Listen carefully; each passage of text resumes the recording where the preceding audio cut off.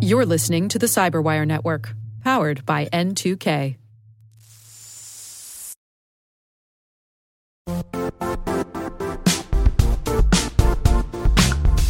The IT world used to be simpler.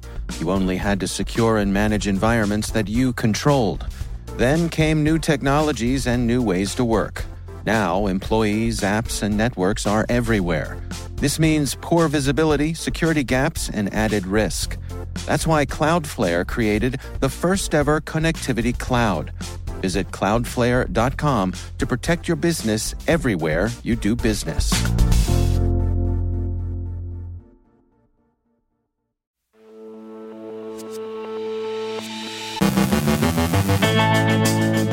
Mobilizing DDoS as a service, Interpol takes down the Black Axe gang members. A look at phishing trends. Spider Loader is active in Hong Kong. Joe Kerrigan looks at Google's launch of passwordless authentication. Our guest is Dr. Iman El-Sheikh from University of West Florida's Center for Cybersecurity on NSA-funded National Cybersecurity Workforce Development Programs. And Europol announce arrests in a case of keyless car hacking.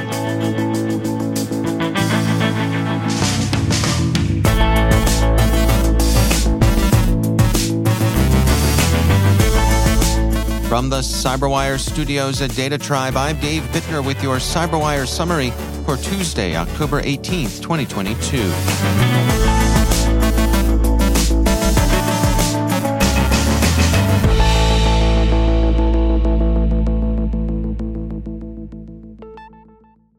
The Russian hacktivist group with the ungainly name NoName 05716 has been organizing DDoS attacks and website defacements against Ukraine and its Western supporters. It pays operators between $315 and $1,255 for their services. Radware described the operation late last week, stating, "In July, threat group NoName 05716 quietly launched a crowdsourced botnet project named Didosia. The project, similar to the pro-Ukrainian Liberator by Disbalancer and the fully automated DDoS bot project by the IT Army of Ukraine, leverages politically driven hacktivists willing to download and install a bot on their computers to launch denial-of-service attacks. Project Didosia, however, raises the stakes by providing financial incentives for the top contributors to successful denial-of-service attacks." Researchers at Avast had earlier described the group's use of Bobic malware in its campaigns. They divided a typical NoName 05716 attack into reconnaissance and execution phases, stating, "The first step is looking for a target that supports Ukraine or a target with anti-Russian views. The attackers analyze the structure of the target's website and identify pages that can cause server overloading, especially requests requiring higher computing time, such as searching, password resetting, logon, and so forth. The second step is filling in the XML template, encrypting it, and deploying it to the CNC servers. The attackers monitor the condition of the target server and modify the XML configuration based on needs to be more effective. The configuration is changed approximately 3 times per day. So, it's a simple formula. Find a vulnerable target with anti-Russian views, hit the target, and repeat as necessary." An Interpol-led operation has resulted in the arrests of 75 alleged members of the Africa-based Black Axe crime organization, the Register reports. 2 of the suspects arrested in South Africa are accused of stealing $1.8 million through online scams. According to Interpol, codenamed Operation Jackal, the joint law enforcement effort mobilized 14 countries across 4 continents in a targeted strike against Black Axe and related West African organized crime groups.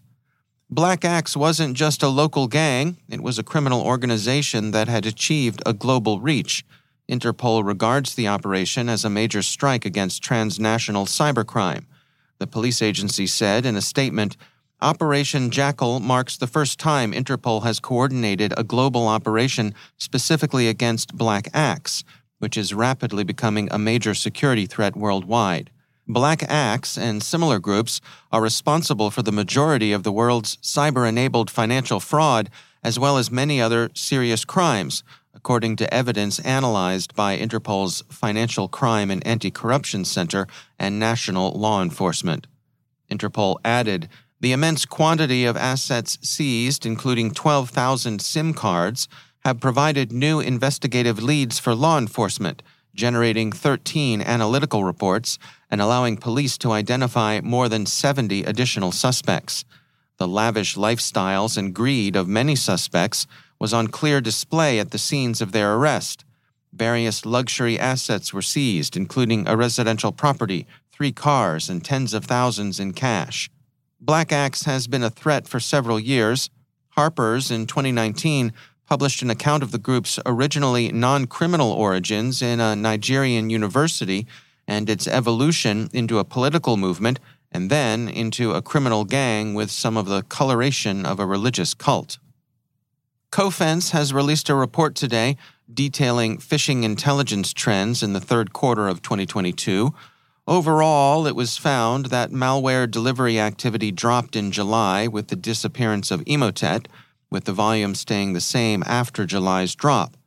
The top 5 malware types from quarter 2 were also the top malware types for quarter 3, with keyloggers and remote access Trojans gaining traction in this quarter. Loaders, keyloggers, information stealers, remote access Trojans, and bankers were, in that order, the top 5 malware types, with Emotet, Agent Tesla, Formbook, Remcos Rat, and CACBot taking prominence as the top malware families of each type. Emotet vanished from the phishing landscape in July of this year, which had a major impact on the trends shown in the report. The overall amount of phishing attacks for the quarter was significantly lower in the absence of Emotet, and the delivery mechanism and malware types used by Emotet topped the rankings in the start of the quarter and diminished over time. However, Emotet still outscaled all other malware delivery families despite its short use this quarter. It is possible, due to traffic observed in October by Cofense, that Emotet may be back.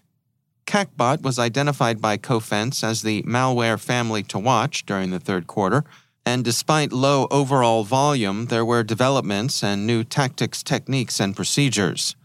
A new tactic of CACBot operators includes hard-coding payloads into malicious HTML attachments instead of using embedded URLs or redirects.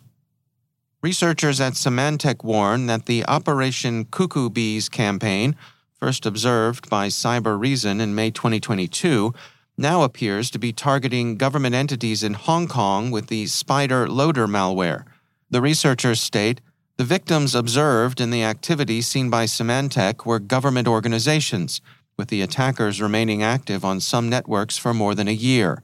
We saw the Spider Loader malware deployed on victim networks, indicating this activity is likely part of that ongoing campaign.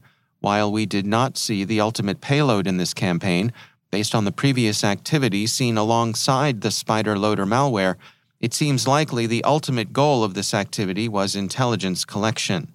Symantec doesn't attribute the campaign to any particular threat actor, but Cybereason tied the earlier activity to the Chinese APT Winty and saw the goal of the attacks as theft of intellectual property. Symantec notes that the duration and focus of the campaign, which has persisted through several versions of the malware employed, indicates a determined and persistent threat actor. Europol has announced 31 arrests as the result of an operation against a gang exploiting keyless cars produced by 2 French manufacturers, stating, as a result of a coordinated action carried out on 10 October in the 3 countries involved, 31 suspects were arrested. A total of 22 locations were searched, and over €1 million in criminal assets seized. French authorities had the lead in the investigation with cooperation from authorities in Latvia and Spain. So how are they pulling it off? The thieves used, according to Europol, a fraudulent tool marketed as an automotive diagnostic solution, which they employed to replace the vehicle's original software. From there, just open the door and push to start. The alleged crooks who were rounded up included software developers, software resellers, and the actual goons on the ground who jacked the cars. So, aux gendarmes, bravo, and to the hoods, what can we say? Push to start, mes amis.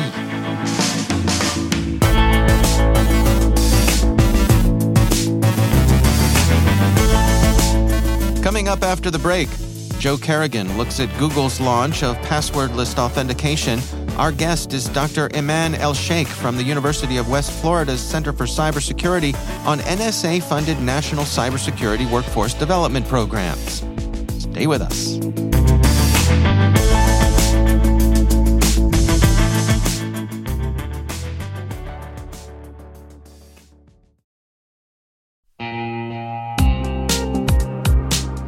Managing the requirements for modern security programs is increasingly challenging and time-consuming. Enter Vanta. Vanta gives you one place to centralize and scale your security program. Quickly assess risk, streamline security reviews, and automate compliance for ISO 27001, SOC 2, and more. You can leverage Vanta's market-leading trust management platform to unify risk management and secure the trust of your customers. Plus, use Vanta AI to save time when completing security questionnaires. CyberWire Daily listeners can get $1,000 off by going to vanta.com/cyber. That's VANTA.com/cyber.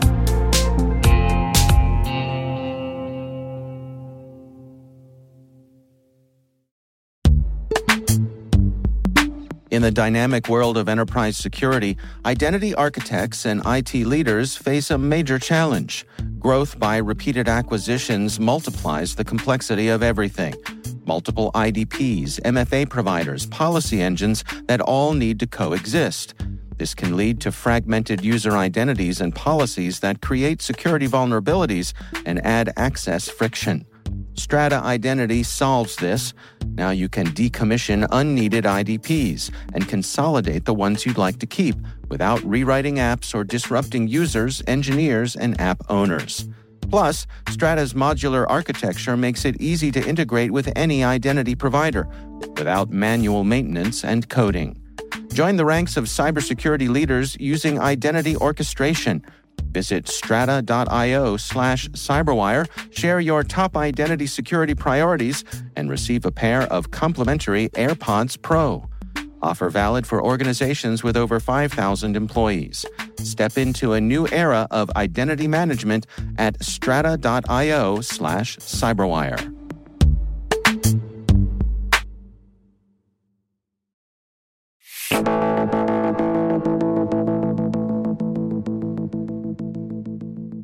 The U.S. federal government has several active initiatives to help narrow the cybersecurity talent gap, including partnerships with colleges and universities.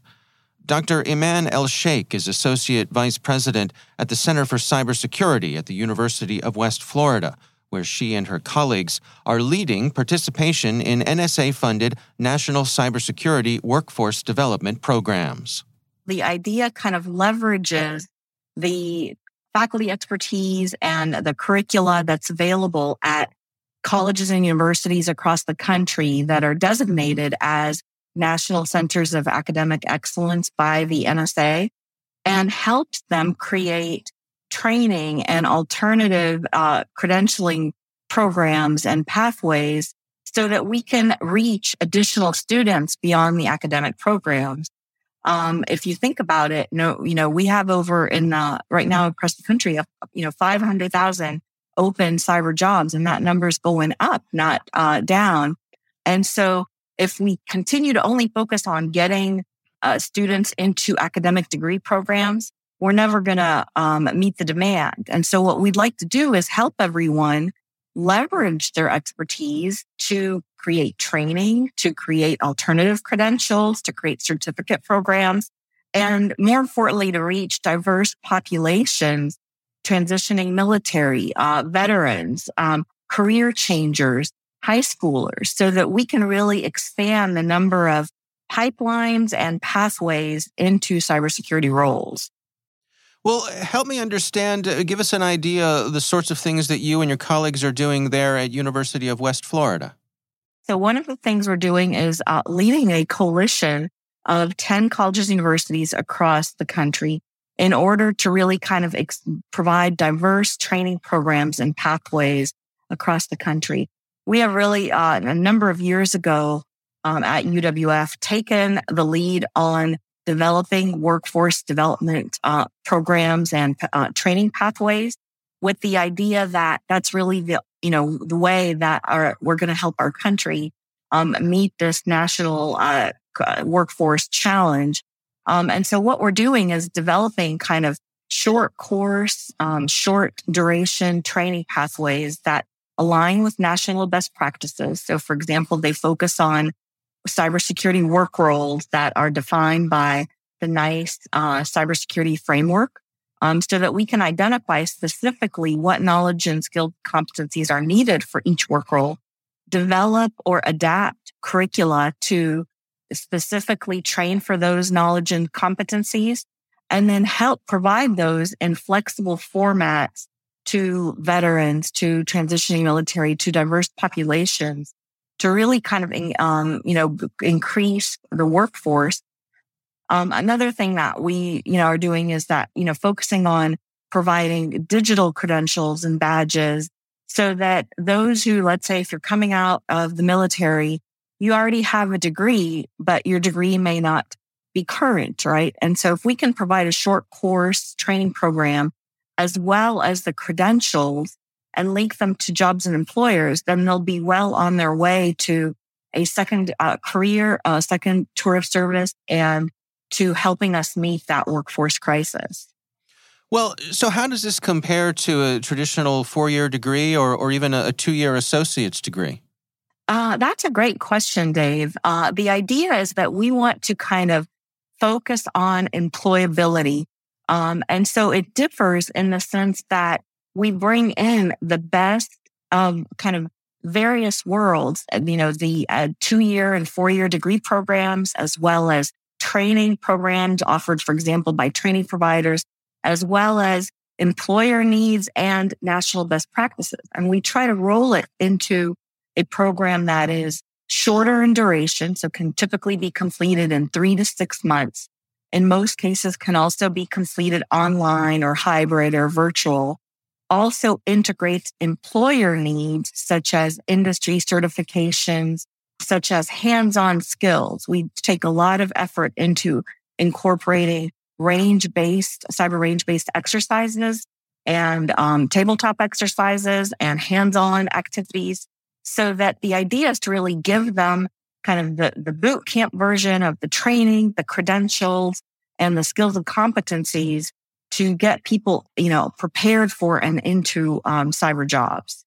I would imagine a program like this is also quite attractive because you're not loading someone up with a lot of college debt. I mean, it's a shorter program, so they're not going to have that expense. Yes, absolutely. That's definitely a great benefit. And I should also point out that, thanks to the generous NSA grant, this program, Cyber Skills to Work, is able to fund 1,700 transitioning military and veterans for training and connecting with employers at no cost to them. So it'll be completely free to eligible participants. And those interested can go to the website, cyberskillstowork.org, to actually, it serves as a one-stop shop. It allows them to take an optional aptitude assessment test so that they can kind of get an idea of which cyber work roles may be a good fit for them. It allows them to see what training pathways will be offered this year and next year. It allows them to apply through a common application to those training programs, and then apply for scholarships to be fully funded. And then also at the tail end, it allowed them to connect with employers and job opportunities. So it definitely helps provide everything so that they just have to focus on committing the time to learn. But more importantly than that, that's a great feature. Another important feature is that it's very just in time or as needed as well, because what we're seeing is that, the cyber threat landscape continuously evolves. The threat actors are getting more sophisticated. Attacks are getting more sophisticated.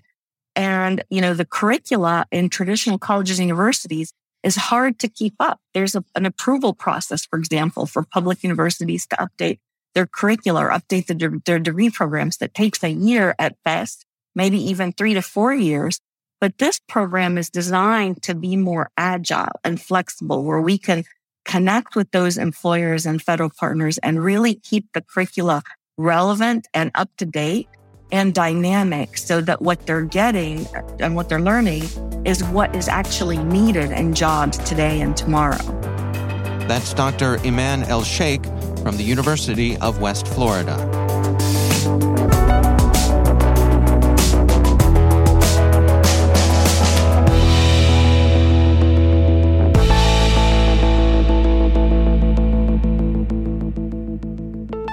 And joining me once again is Joe Carrigan. He's from the Johns Hopkins University Information Security Institute and also my co-host over on the Hacking Humans podcast. Hello, Joe. Hi, Dave. Interesting story here. I guess a bit of an update.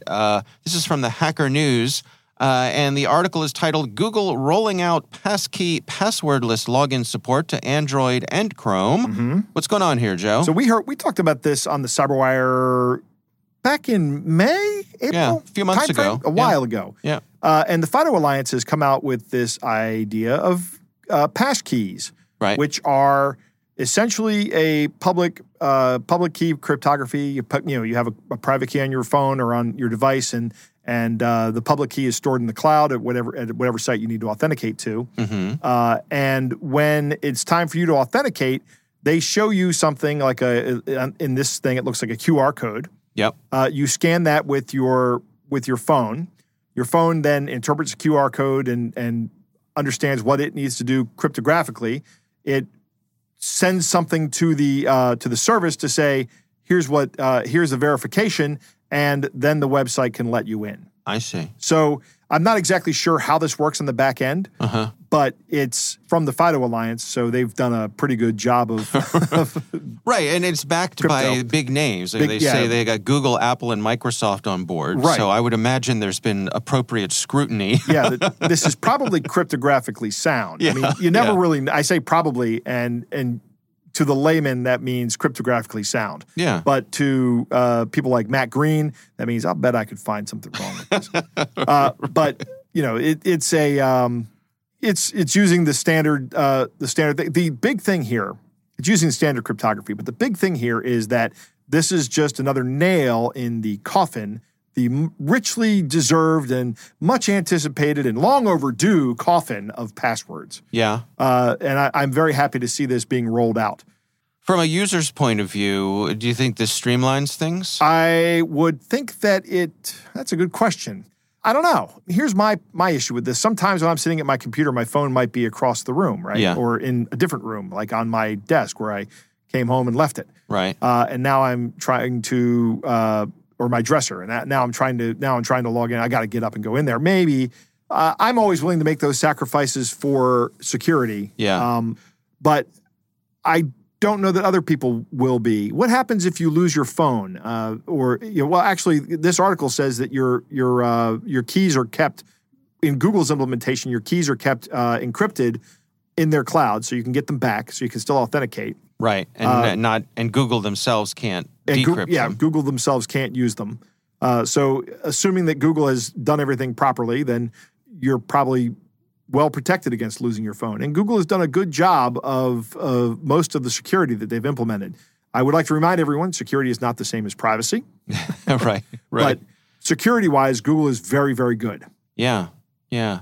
So rolling this out, I mean, like you said, that it'll be interesting to see what kind of adoption we get from this. Right. As we said, we've got support from some big players here. So I will happily adopt it because it is a form of public key encryption. Yeah. Which is, you have the private key, and if someone hacks, let's say you're using this on some mail service, and someone hacks that mail service and they get your public key, that doesn't do anything. Right. It doesn't help a malicious actor at all take your account over. Mm-hmm. They point out that this is cross-platform, which I think is great. They make the point that an Android user could log in using a website using Safari on iOS or Mac OS or Chrome browser and Windows. So it's universal access here. It's a good thing. Right. You're just generating an image of a QR code and showing it to the user, who then uses some application on the back end or on the to take a picture of that QR code and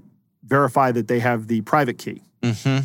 Yeah. Which establishes identity, essentially. Right. I wonder where we will see this first. I don't know. But I'll tell you what, I'll sign up for it because I'm big on the private key and public-private key authentication. Yeah. It's not, this is what I like about this is it seems like it's a fairly transparent to the user way of doing it. Mm-hmm. And that's a very long hyphenated name of saying it's easy for the average user to do. Right. If you think how I authenticate to any SSH server that I use for work, I have to go to a command prompt and first off generate the key, then probably, and actually usually, in fact, always, I put a password on that key and I have to store that password. So now I have to manage the password for the keys. Then I have to upload the public key to the server that I'm going to authenticate to, which means I have to be physically present to do that. Then, and only then, can I finally authenticate with public key encryption. This is not like that. This is on your phone. You are going to establish the identity,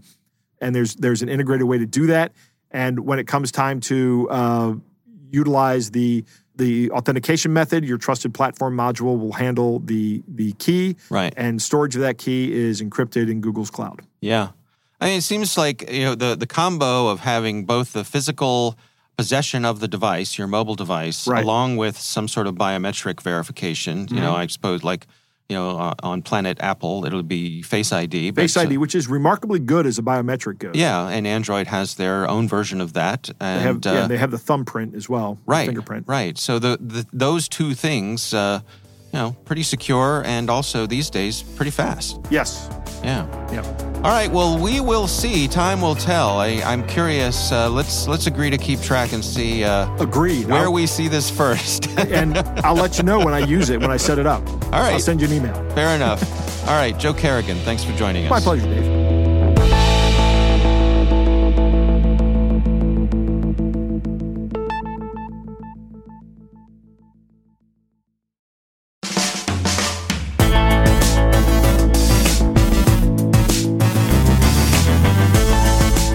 And that's the Cyberwire. For links to all of today's stories, check out our daily briefing at thecyberwire.com. The Cyberwire podcast is proudly produced in Maryland out of the startup studios of Data Tribe, where they're co-building the next generation of cybersecurity teams and technologies.